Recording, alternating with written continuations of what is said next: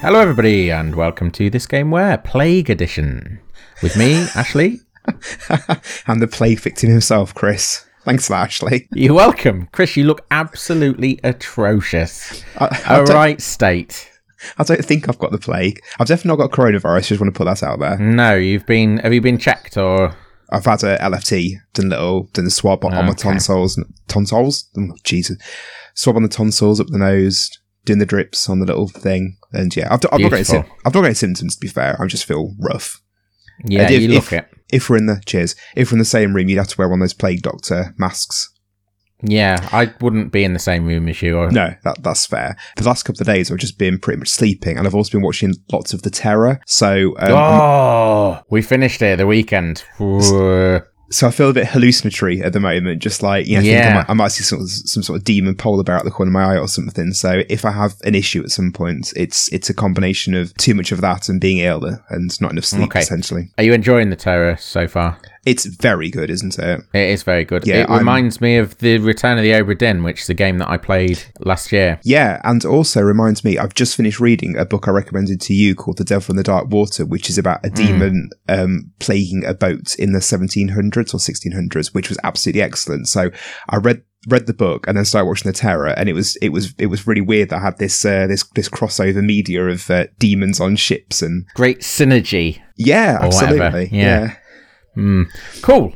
Well, we should probably, because I'm being kind to you today. I've made the choice of game to fit the fact that you are falling apart. Yeah, because last time I was poorly, we did Theme Hospital, so we can't cover that again this time. No, we can't. There are plenty others. We could have done Project Hospital or 2 Point Hospital, but I haven't gone for that angle. You want something kind. You're ill too often to stick to the hospital-themed games. It's true. We'd run out too quickly. I'm a sickly little boy, a little Victorian waif. It does theme that way to me. So, what's that make you then? A strapping man? I don't know. I don't see anybody or do anything, so the chances of me getting ill are very slim. Yeah. I think that's the difference, really. You're out and about, la-di-da-ing it up. Swanning around. That's what I do. Yeah. Go on then. What is it? Right. So today's game is this game where you take on the role of a Norse raider who sets out to find their fortune raiding the towns and villages of England in the Middle Ages and gets embroiled in a centuries-old conflict between two ancient and mysterious sects. That's with a CTS, not an X. Right. Thank you for that clarification. Is it an Assassin's Creed? Oh, yeah. It's an Assassin's Creed. That might have been rubbish. So... yes, it's an Assassin's Creed. There you go. Now I've got options for the cut. It's Assassin's Creed Valhalla. It's the latest Assassin's Creed. So we're gonna have a little chat about it. I'm gonna tell you why I've been playing it basically exclusively for the last 3 months, and also why my wife Hannah has spent more than 100 hours playing it as well. So between us, we're over 200 hours. Is this since Christmas? Yeah. So 200 hours in 3 months, that's really good going. Yeah, it's a rather rangy game, but we'll get to that. So what do you know about Assassin's Creed as a series? Well, I know about it, but I've not even played a single minute of any Assassin's Creed game ever. How about that? I thought that might be the case. I genuinely thought that might be the case. And also, I'd go so far as to say... I'd take an extra step and say that you actually have absolutely zero interest in playing 1 minute of an Assassin's Creed game. No, I think they're the sort of game. I think it's like golf or wife swapping. I think if I did it once, I'd get a bit of a taste for it, and then I wouldn't be able to stop. Okay, fair enough. Yeah, I played the first Assassin's Creed. In fact, Assassin's Creed, the original Assassin's Creed. Have I ever told you how I got my Xbox 360? No, you haven't. Okay, so when I was at university, I had a little game that was a distraction from essay writing, and my little game, I'm sure I must have told you this, my little game was to go on eBay and bid up people's items. Can you see where this is going? So you gazumped people? Yes. That's the term? Yeah, but I didn't ever want to actually get the item. Is that gazumping? You did it for lols. Because I thought gazumping had something to do with going to the estate agent and putting in a bid directly to the estate agent, even though it's already been sold or something like that. But let's not get into gazumping too much. Maybe you were gaflumping because that was, you were doing it just for being an arse, basically. Maybe. That's really what it was. It was like eBay trolling. It's as close, to be honest, it's as close as I've ever been to trolling. Oh, whatever. But I used to stuff off you. It is the closest I've ever been to trolling. I'm not into all that shite. But this was something that I used to do. I put in a bid that I thought would get outbid on an Xbox 360, swanned off to have me tea in, because I was in halls at the time, and I was on catered halls. So I swanned off. We were about away for about half an hour to an hour, and in that time it ended, and I won. Right. Much to my dismay, because it was about £200 that I didn't have. So, but at least it was something that you would have got use out of, rather than, I don't know, bidding £300 on a portrait of an old woman or something. I personally think that there was an element of me kidding myself, and that actually the price that I put in for the Xbox was probably a winning bid, and I knew it was a winning bid. Deep down. But like I was trying to get myself an Xbox without the guilt of spending the money. Instead, I had to deal with the idea that, like, I'm going to have to really manage my money from now on, because I'm £200 odd down. Because by doing that, you'd sort of accidentally, quote unquote, got an Xbox rather than going out of the way. Yeah, exactly. Oh dear, I bought an Xbox by accident. I think that's what was going on, but it was so. Over 10 years ago now. So Before you move on with that story, then, what was the best/worst item you gaflumped? It was the Xbox. I stopped doing it after this. Right. I'd been doing it genuinely, whether I was kidding myself or not. I was terrified at the thought that I might do it again and end up with something that I didn't want. But how many things had you done it to prior? Oh, it was like when I went to university, probably.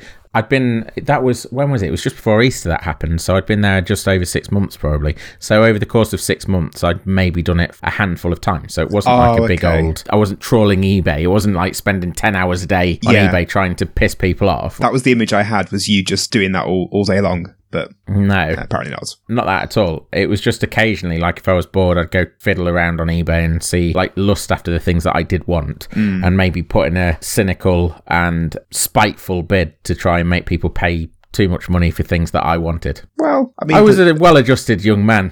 The sellers would have been happy because they'd have ended up with more money. So, you were doing them a favour. I was doing my part for capitalism. Absolutely. Totally along the lines of my character, that I'm definitely a capitalist whore. Absolutely. Can I say that? I don't know if I can say that. I might take that out. I think if you're calling yourself a capitalist whore, that's okay. Okay, cool. I'm glad that we've got that sorted. So I bought this accidental Xbox. I don't know when. It must have been Christmas. So it came out in 2007, the original Assassin's Creed. And that actually, I would have got my Xbox in 2007. I bought Assassin's Creed because it looked so good to me. For anyone that doesn't know, whoever that is, whichever one person that is, what Assassin's Creed is. Assassin's Creed is this series that takes historical settings and places you into them in the guise of reliving memories of people that existed in that time period. And the first one was set in sort of, let me just get this right. Was it Holland? No, it was the Middle East, I think. Oh, so not Holland. It's a bit hazy, to be honest. But it was around the Crusades. It was all set around the Crusades, and you took the role of an assassin in the. It was actually the Hashashin, which is historically where the word assassin comes from. Yeah. Already very convoluted storytelling, and it doesn't get any better, which you'll gather as we talk about it a bit. Was the whole jumping back into people's, because I'm aware of that as a concept, that the games are where you're replaying through the past. Was that in it from the first game, or was that something that was introduced? Yes. Right, it was, okay. You started off as in the past, you were a character called Altair, and he was like a new inductee into this Assassin's Guild.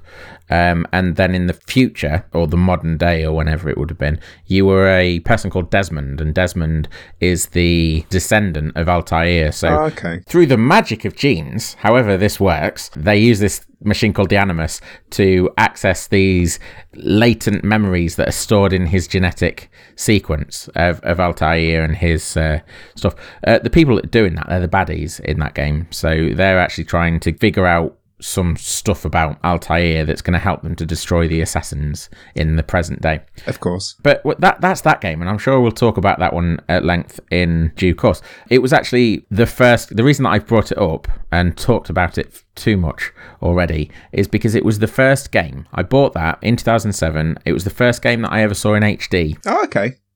Can you remember the first game you ever saw in HD?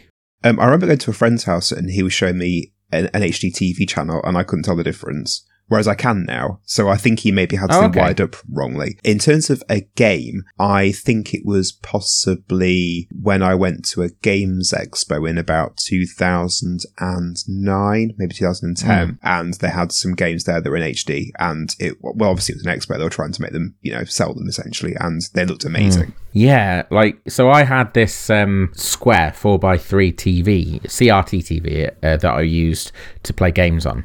Old school. Did it have the yellow, white and red? No, I was using SCART. SCART. Oh, even more old school, right? It wasn't old school at the time. That's the thing. Yeah. I'm not showing me retro cojones to you in saying this. It was a big CRT TV. We'd had it for my mum had given me it when she got a new television to go off to university with. This CRT TV, it was great for what it was. And I think it was my brother had bought an HD television. He'd somehow got an HD television fairly early on, that really, wasn't it?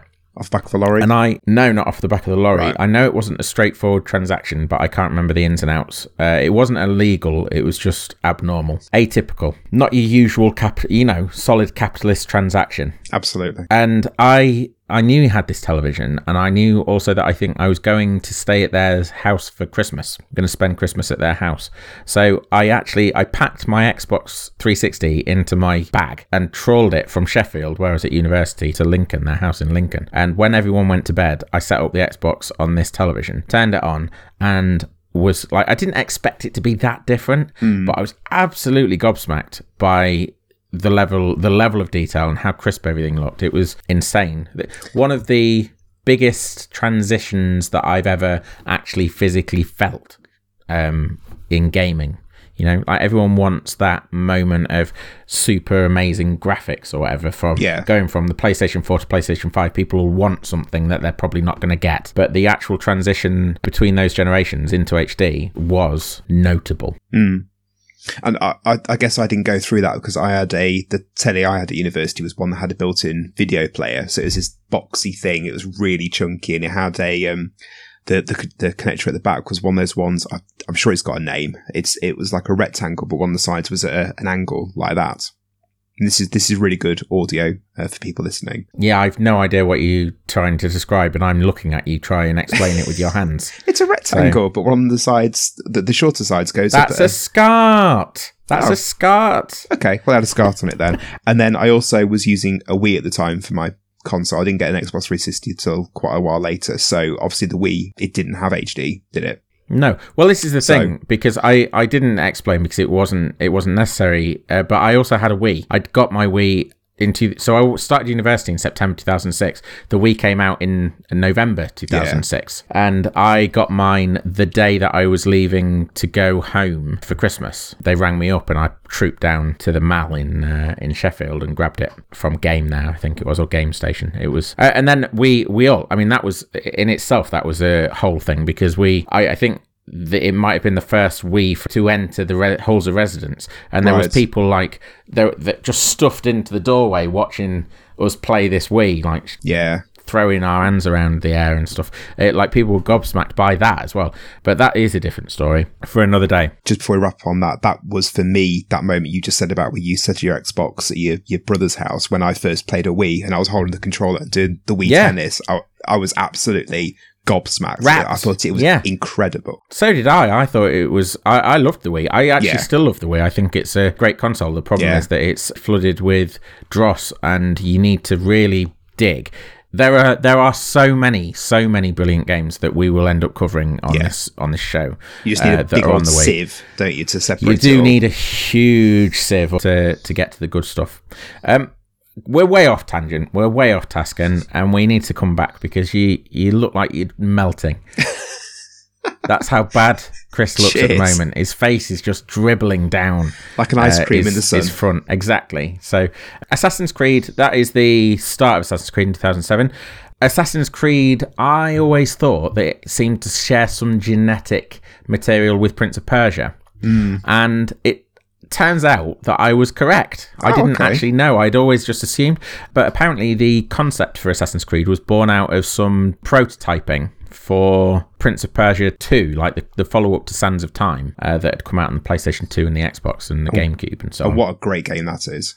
Oh, exactly. I had absolutely adored Prince of Persia: Sands of Time. I had this number 2 and number 3. Didn't quite get through them. Again, though, we'll talk about that because I keep finding things to talk about, and we need to stay focused, get through this. So, yeah, it was actually born out of Prince of Persia: Sands of Time, which makes a lot of sense because you've got this acrobatic element to it. The actual... And the setting. And the settings, yeah, certainly the setting for the first game. The acrobatics in Prince of Persia is it's like generic acrobatics, isn't it? But actually, from the off, in this series, in Assassin's Creed, they're using a parkour mechanic. Okay. Are you familiar with parkour? Oh, yeah, absolutely. I went through a phase probably about 10 years ago. Oh, no, not doing parkour. Jesus Christ. Okay. I was going to say, you just out and about throwing yourself around. No. I just got really big into it, like on YouTube and just spent hours watching videos of it because I think it's amazing. And then that District 13 film. Have you seen that?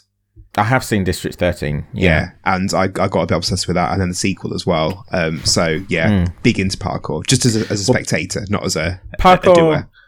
Yeah, no, I'm in the same boat. I think the whole world is, to be honest. People that do parkour seem to be doing impossible things, like jumping 3 stories down off a roof or something like that and just landing and doing a roll. Yeah. And you think that's the stuff of video games. And then they actually start doing it in real life, and video games realise they've been doing it wrong all along, because then they start to implement these parkour mechanics. And it possibly started with Assassin's Creed, actually. I can't think of anything before that where you were clambering around the environment in the way that you did in the first Assassin's Creed, climbing up buildings and running along. There was it Mirror's Edge was the parkour game? But that's Mirror's potentially Edge, after this. But I think that was after this. Yeah. I think it was... I wish I checked. I've got it on the list here because parkour became a massive thing like in the late 2000s, and it was implemented in films and in games. In games, Assassin's Creed, obviously, Mirror's Edge, which you've said...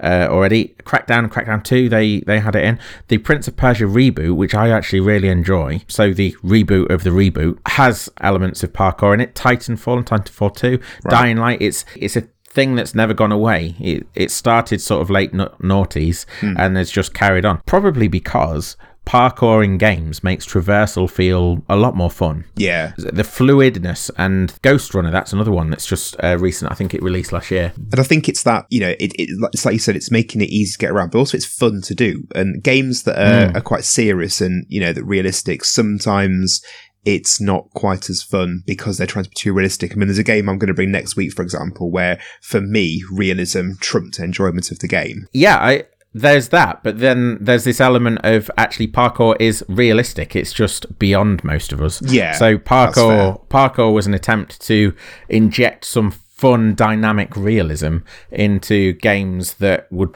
benefit from it, or probably even games that wouldn't have tried because parkour was all the rage. Yeah. So yeah, that's what appealed to me about Assassin's Creed in the first place, and that's what I've enjoyed going forward as well. Like being able to, certainly with the Assassin's Creed 2 and Brotherhood and Revelations, all that, they're called like Ezio Auditore storyline. He's the assassin character that you play as in those games, and I really, really enjoyed those. You were clambering around different places in Italy, and so you'd be in Florence climbing all over buildings that you could go and see now as a tourist. And that's one of the things that has always appealed to me about the games, like the historical settings and the fact that there are these places that have been preserved over time that you get to see rebuilt in and reimagined in situ in their historical context, you know.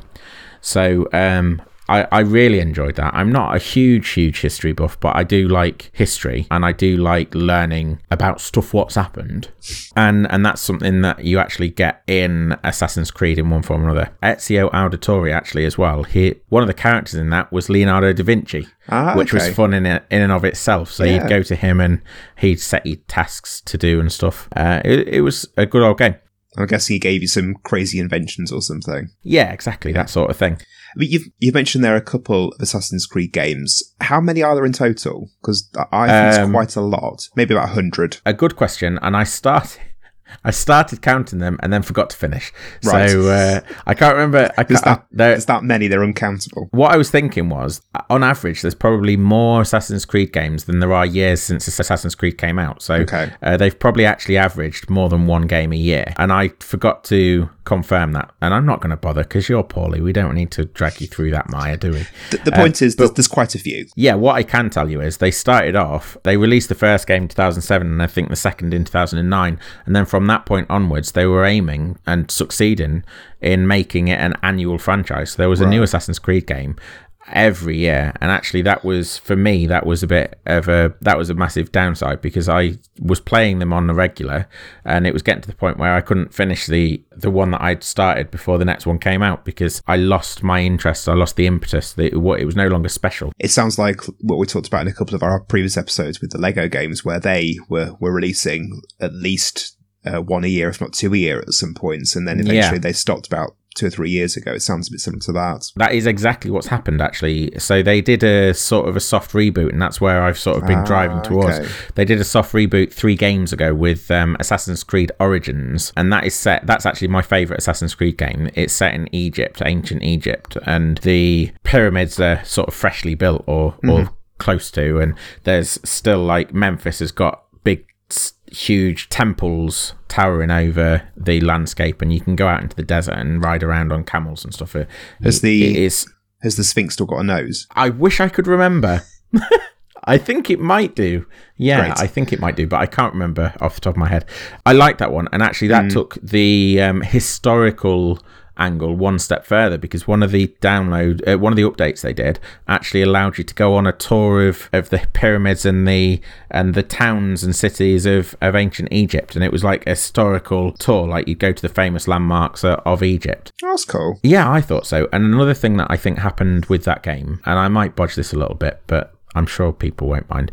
The dev team had done such extensive research that they speculated that a particular pyramid, they thought that based on the architecture of other pyramids and based on the design of this pyramid, they speculated that there was a chamber hidden in a certain point in this pyramid. So they built it into the game. And then months after the game came out, that was actually confirmed. Like, that was realised. They went and excavated this pyramid and found this hidden chamber that the dev team had speculated would be there. That's very cool. I thought so, yeah. I thought so too. That game is just a phenomenal game, largely for the exploration element and being able to go to these places and see them in their context, as I've said before. Yeah, I'm trying to think what you're talking, because ancient Egypt is one of those things that people get really into, and it's genuinely, I think, quite interesting. But I can't think of many games off the top of my head that actually have got ancient Egypt as a theme. Yeah. So to have that is also quite unusual. Yeah. Exactly, and that's what the Assassin's Creed series, I think, does well, because you have a new setting for pretty much every game. Assassin's Creed 3 was Revolutionary America. I really wanted to play that one. That was sort of when my enjoyment died down, but I wanted to play that one because it was the first one that had an element of wildlife to it as well. So, and like a rural area to explore, and you could climb trees and things. But that was actually where I dropped off the bandwagon. I didn't pick it up again properly until I played a bit of Black Flag, which sees you in the Caribbean Sea as a pirate, which people love that game. People like pirates, don't they? Sea shanties. Yeah, they do. Of what I've played of it, it's a very enjoyable experience. But I didn't really get back into it until Origins with the ancient Egyptians. Oh, Revolutionary France as well. They did that one. They did a Victorian England, Victorian London. This one, though, Assassin's Creed Valhalla, which is what I'm supposed to be talking about. Yeah, I'm kind of treating it as a bit of a backdrop of the whole series, but no, it's good. It's interesting because there's some things there. There's having a game set in, I don't know, Revolutionary France. That sounds genuinely quite interesting to me. Yeah, and something that games don't do. Marie Antoinette. Yeah, I was going to say Marie Antoinette. I was going to say that's the start and end of my knowledge of the French Revolution. Let them eat cake. See, that's Spanish bugger. Yeah, exactly, and that is what appeals to me about the Assassin's Creed series. For whatever they get wrong, the fact that you are being given these settings that, I mean, how many times have games gone to World War I and World War II? Even outside the FPS genre, they're overused. How rich the history of the world is, and yet we stick to these well-trodden paths. And I'd love to see more games actually take a a bit of a risk in terms of where they're set, like Assassin's Creed has. So Assassin's Creed Valhalla, then, which is the newest iteration of these games, you take on the role of a Viking. I was a bit coy about saying I called them a Norse raider because I didn't want to say Viking because I thought it would make it too obvious. Right. But you are a Viking. You were either a male or a female, Eivor or Eivor, both named the same, and you are part of this. Yeah, you are part of this clan. Your mum and dad get killed at the beginning of the game. Spoiler. You are taken in by the king, and you are basically raised as his child alongside his son, who becomes your brother, in air quotes. You then, later on, when you're older, when you grow up, you set out with your brother, in air quotes, to find your own fortune, and you land on the shores of England. And England, I mean, one of the things that this game does is that I didn't expect from it is set the history of England in a way that makes it make more sense to me, that I never really thought about before, but I'll come to that in a moment. You land on the shores of England, and you're just below Lincolnshire, just above Oxfordshire. Do you mean Cambridgeshire? Yeah, well, you'd think so, but it's not. Oh, it's not. So you got Leicestershire to your northwest. Right. You've got Lincolnshire to your northeast. Yeah, and then you got Oxfordshire to your south. Hannah, Cambridgeshire's not in the game, is it? No, it's sort of what's the G one? The first place, Grantabridgeshire. Yeah. So Cambridgeshire, where you think Cambridgeshire would be, is called Grantabridgeshire. And presumably is that historically accurate? I would expect so, yeah. Huh. I'm not entirely, I haven't checked. Well, let's assume it is, and you've taught me something new today. I assume that Cambridgeshire springs out of Grantabridgeshire, and actually Peterborough, I think, I might be getting this wrong, Peterborough, which is in Cambridgeshire now, is actually in Lincolnshire in the game. So boundaries will redrawn and so on. You've got all these places all the way up to Yorkshire, to like the top of Yorkshire, and Nottinghamshire, which I quite liked. Of course you do. Yeah, and then down to the south coast. So you've got quite a stretch of England to explore. Obviously, the first thing that I did when I set foot on England shore was run through Lincolnshire and see what I could find, because that's where we live. Yep. And I ran all the way to the Humber, which is where I live, to Grimsby. They got Grimsby down quite well. It had one fishing boat and about 3 people living in huts, and I thought, yeah, there's Grimsby. Standard. It was quite fun actually, that bit, because Lincolnshire is a higher level area. You're supposed to wait till later, but I didn't want to wait, so I ran up to Lincoln. I went and tried to find the cathedral. It's not there. Oh, which I don't know whether that's right or wrong, but it's not there, unfortunately. It would have been good to see. What year is this set in? Yeah, good question. Well, if it's Vikings, it'd be like the 14, 15... No, I think it's 9th. I think it's 9th century. I was way out then. Bit early, yeah. So Middle Ages runs from 5th to the 15th. Yeah, you're right. That 1,000-year span. It's because I've read that book I talked about at the start, the Devil in the Dark Water. I've just got the 1600s in my mind. Yeah, I mean, if you got Vikings running around in the 1600s, Shakespeare was the 1600s. Yeah, of course he was. Yeah, Lincoln is Roman, so presumably it would. Yeah. Not presumably, it would have been there when the Vikings. Oh yeah, Lincoln is there. Lincoln's a big city in the game, and that's what I think gets lost in the way that we teach English, the way we teach history, and certainly our own history. Because I remember talking about the Angles and the Saxons and the Vikings and the Romans when I was in primary school. I remember being taught about all of them, and also their impact on this country and the way that like invasions happened and the Romans came to us and the Vikings and the Jutes and all that. But what you don't realise, or what I never realised, maybe other people are smarter than me, but what I didn't factor in was that these things happened one after one another, and the spans of time between them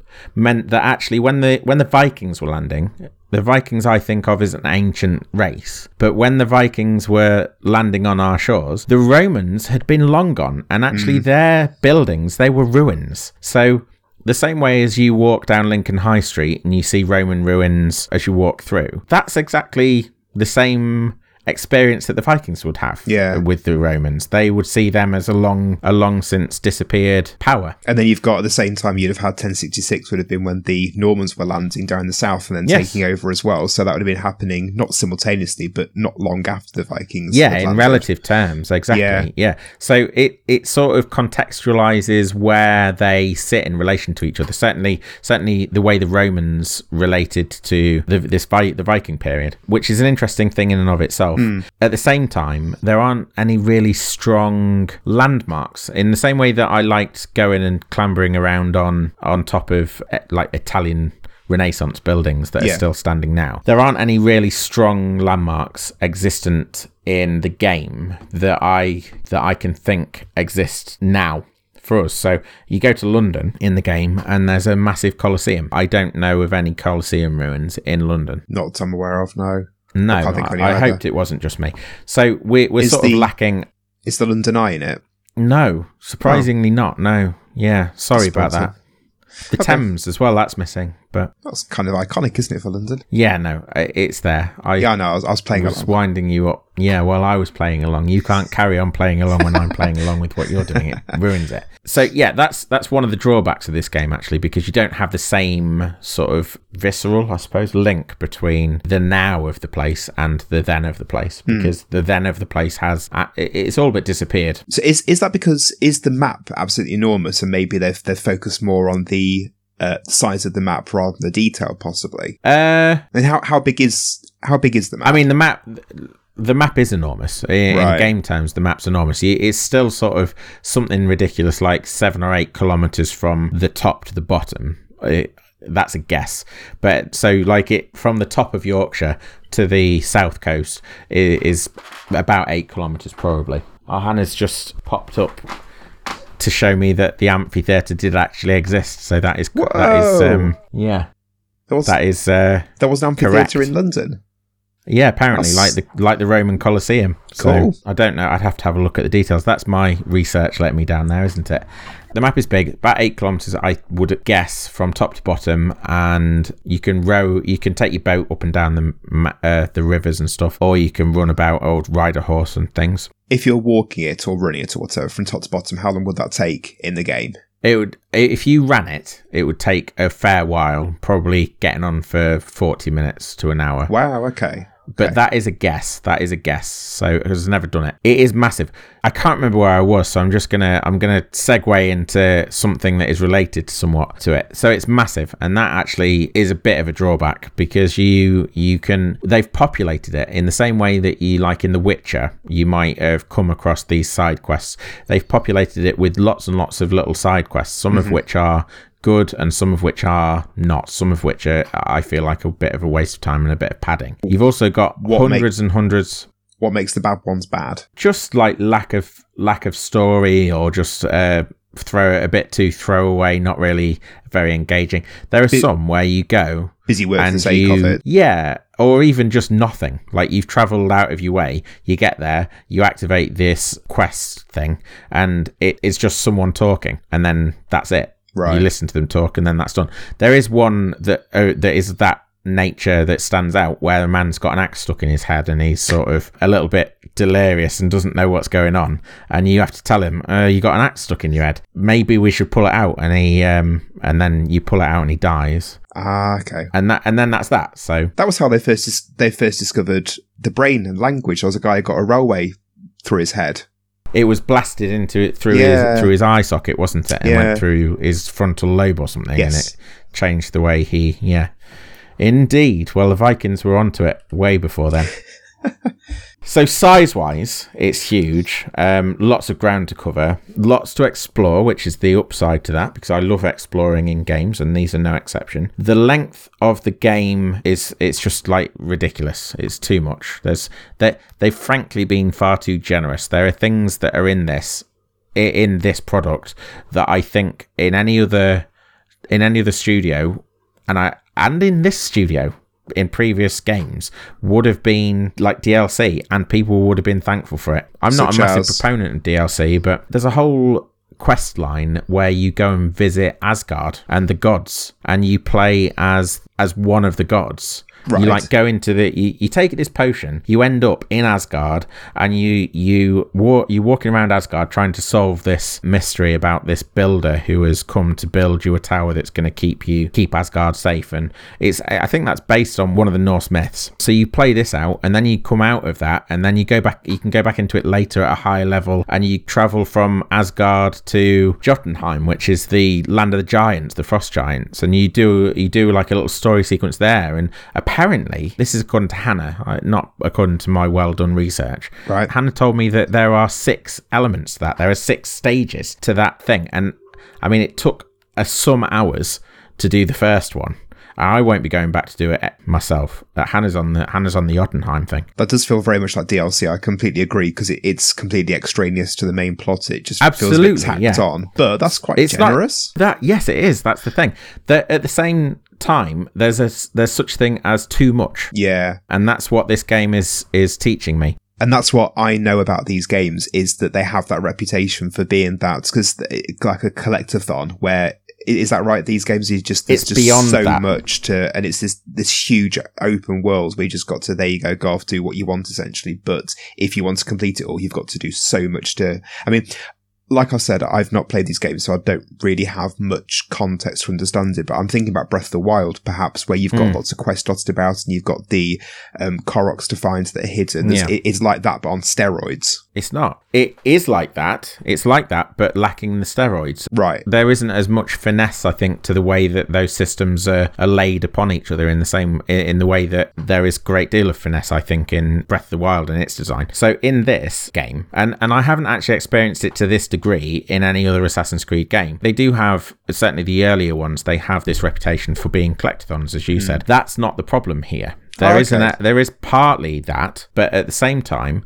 there's so much, even just if you followed the story straight from beginning to end and only collected the things that were necessary, you would still end up with tens and tens and tens of hours poured into it. I'm on 80 hours, and I did go out of my way to collect lots of treasures and things. I was clearing my way through Lady Chestershire and Oxfenfordshire, the earlier parts of the game. I was getting everything. And then as I've got further into the game, I've started to pare down what I'm getting. So you can go and find, like, there are these little puzzle boxes that allow you have to figure out how to get into a secret space that then holds a Roman mask. Okay. And you can collect these Roman masks, but I didn't find out what the Roman masks were for until later on in the game. Turns out they're just for decorative items to put around your village, and I'm not interested in decorative items to put around my village. So I ended up sacking off collecting those, which is a shame. But at least it gave them a purpose rather than just being something to collect for the sake of it. It gave them a purpose, yeah, but then it wasn't enough of a purpose to really warrant me doing it personally. Yeah, that's fair.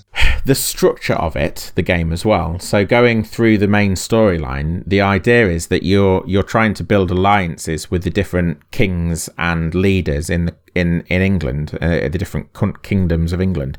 So you'll go to Oxfenfordshire and do some story there that ties into the people that run Oxfenfordshire in order to get them on side. And then you'll go to Lady Chestershire, you'll do the same thing there. It'll be a different story, but you've got to follow it through to its end to get them on side, and then Lincolnshire, and then Nottinghamshire, and then Winchester, and then Jorvik, and there's so many, and they're all encapsulated in themselves. So the story, so this is a good thing and a bad thing. Every time you go to a new shire and start that new quest line, it kind of feels like you're starting a new game. Right. But it's in the same form as the previous 6 games that you've done. This happens probably about 15 or 16 times. Yeah, sounds tedious. Throughout the course of the game. Exactly. So I think they could have taken away some of that. So like I've been playing it for 80 hours. I've still got to go. I've not been to Nottinghamshire at all. I haven't done anything in Yorkshire. I haven't done anything in Gloucestershire. I haven't done anything in Winchester or Hamptonshire or Essex or Sussex. That's 7. And I've been playing it for 80 hours. And I'm looking at that and going, even if I throw myself through those 7 places, I'm probably still looking at another 20 to 25 hours of gameplay. And I'm a bit tired of it after 3 months. Yeah. So I'm actually having to have a break. It makes me think a bit of San Andreas with on the map it was all coloured and it was depending on which gang owned or had control of that area of the map, and as you went through, like you might have to go and defend your territory from a rival gang, and you had to make the map coloured to match the Grove Street colours, which was CJ's gang. It just makes me think of that it's basically, I'm guessing there's a menu where you've got a map that shows you what alliance each county's got, and it's basically a game of just making those all be the same colour. Yeah, for all intents and purposes, it's the same thing, but extended out across a number of hours in a way that San Andreas didn't. You have to invest a lot in getting through that stuff, and for me, that isn't actually the story, as I've alluded to at the beginning. The story of Assassin's Creed is it's Metal Gear Solid levels of convoluted. Right. Mainly because they started the idea off and they didn't have any clear idea of where to go with it, and they've tied themselves in knots over the course of the last 15 years. They have pared it back a little bit with this soft reboot, but everything that you're doing now still ties into all of the lore of the previous games. So you've got all this stuff that if you even drop out of one of the games, you don't necessarily understand exactly what's going on and what people's motivations are and all of that. And actually the stories that they're telling about the Vikings, they're not, I don't know if they're interesting enough for me to pursue above and beyond exploration. Okay. So I'm not driven to play this game by the story.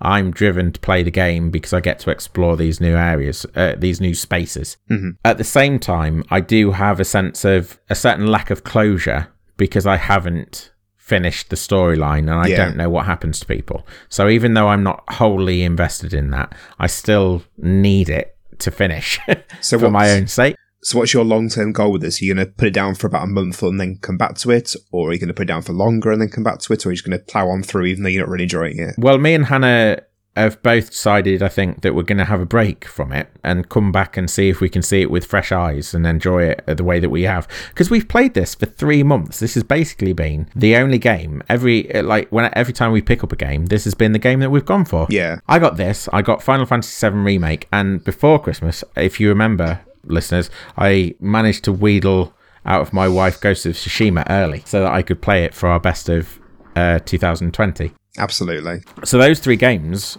those 2 games. Oh, and then I got Hyrule Warriors, the Age of Calamity, for my birthday in February. So all of those games are still on the back burner waiting for me.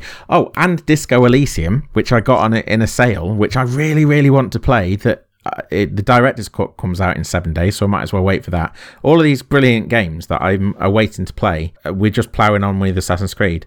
We're going to put it down, both of us. I'm going to pick up something else and play that for a bit, and then, as I say, see if I can come back to Assassin's Creed and enjoy it, and enjoy it as much as I was enjoying it when we started. Yeah, that would be my advice, would be just to put it to one side and come back to it later. I think you've got more than enough on your plate, from the sounds of it. Yeah, not to mention the hundreds and hundreds of games that I have on Steam that I have never even opened up because we've both struggled with problems with Steam in the past. By both do you mean me and you, or you and Hannah? Well, I mean me and you, but I know that you never actually got taken for as much as me and the rest of the world. No.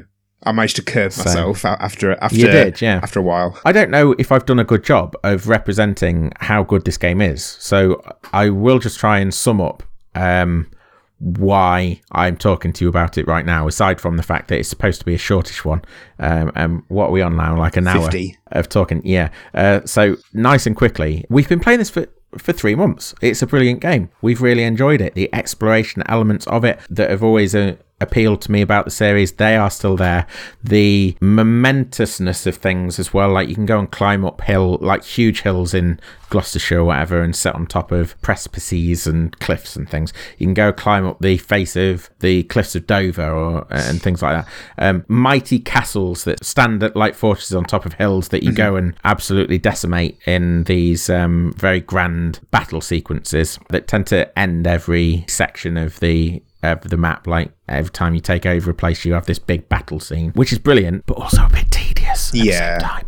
doing the same thing over and over again. But this is supposed to be the good things about it. Some of the characters are interesting, some of the dynamics between the characters. There's one particular pair of brothers, one of whom I was already from the very off suspicious of, who then ends up doing something that is very heinous and culminates in some pretty gruesome and bloody events. So all of that's interesting. There are certain mystery elements to it, like I think there is some hidden things that if you find them, you can actually find the Sword of Excalibur, which I'm quite interested in doing. So it ties into, I've heard, but I haven't been to Nottinghamshire yet, but I've heard that a certain band of merry men are characters in the game as well. So that appeals to me. Yeah. And I can't wait to find them in the forest. So lots of really good stuff. The historical settings there, the contextualization of history for me, that was a really welcome thing as well. So yeah, hopefully that's redressed the balance from me moaning about it, because actually I've brought it to say this game's good, but it has problems, but this game's very good. So what have you been playing on the PlayStation 4? Yes, so we've been playing it on the PlayStation 4. It's available on the Xbox One as well, and for PC. You can actually get, if you buy the PlayStation 4 or Xbox version, and you have or get in the near future a PlayStation 5 or Xbox Series X, you actually are entitled to a free upgrade of the game. So you buy it on PlayStation 4, you don't have to buy it again for your new console later down the line, which is nice. And the newer versions of the game and the PC versions of the game, they have nice things like ray tracing that makes it look all lovely. So they're the places it's available, not the Switch, so you won't be playing it. I was going to say, for those of us that have Switch, I know there are some Assassin's Creed games available on Switch, but I don't think they ported very well. Yeah, so that is the remastered collection of Ezio Auditore's games. I think that's Brotherhood Revelations and Assassin's Creed 2, and by all accounts, they did not port very well, and there are some extremely strange graphical issues that have your hands coming out of your head and things when you're climbing. So it's a bit. It was when they came out, I thought, oh great, I can actually finally get around to playing an Assassin's Creed game. And then the reviews came in, and I thought, I'll leave it. Well, I've never been back to an Assassin's Creed game prior to Black Flag, not in the last 7 or so years. And I'd be interested, because I'd quite like to play Assassin's Creed 3, which is where I dipped out of the series. I'd quite like to go back and play that. I wonder, though, whether I will struggle to do that because of the advancements that have happened even in the series itself and the differences between them, and whether I'll just go back and find that it's in relative terms, a poorly made game, which sometimes happens, unfortunately. Yeah. Especially with continuing franchises like this. You end up comparing it to what you've had most recently, and it doesn't fare very well. For you, if you are brand new to it, I would recommend going and playing Assassin's Creed 2 and the Italian-based games. Maybe get them from CEX or something like that, like a second-hand place, and have them on the Xbox 360. And Assassin's Creed 3, maybe that's how we could do it. You could play it for me. Yeah, sure. And you could come and you could let me know what it's like and and how good it is. Yeah, sounds fair. That gives me something to do while I'm nursing this cold. Yeah, exactly. I'll have a check on CEX when we're finished. All right. And you can order them there and then, so that I can see that you've done it. Yep. That's brilliant. Absolutely Good. Deal. Good. I think we're done. What do you think? Does it sound like your cup of tea still, or? It really does. I the way you've sold it in those last few minutes, the way you talked about the geography and the history of it, really does sound like something I'd be interested in. It's just having the means to play it, which obviously I can't with my poor little Switch. But maybe one day if I pull my finger out and earn some money and buy a PS4 or something. Earn some money. Mr. Moneybags needs to earn some money. Mr. Moneybags. Okay. For anyone that is enjoying our podcast, you can follow us on YouTube and Facebook and Twitter and Instagram. Always the last one, Instagram. You can come and chat to us, probably best on Facebook, maybe Twitter if you like. I just wanted to say as well, someone has actually taken us up on that. Brandon, who found us out all the way from North Carolina. So, hello, Brandon. Thank you for listening to us. Thank you for coming and chatting to us for a little bit. It was a nice, enjoyable conversation. Maybe that will start the floodgates for other people joining in. Yeah, I was going to say, you can be Brandon too, if you want. Maybe not exactly Brandon, but you know what I'm saying. thank you again for listening, and Yep. we will see you again for another episode next week. Bye! Bye.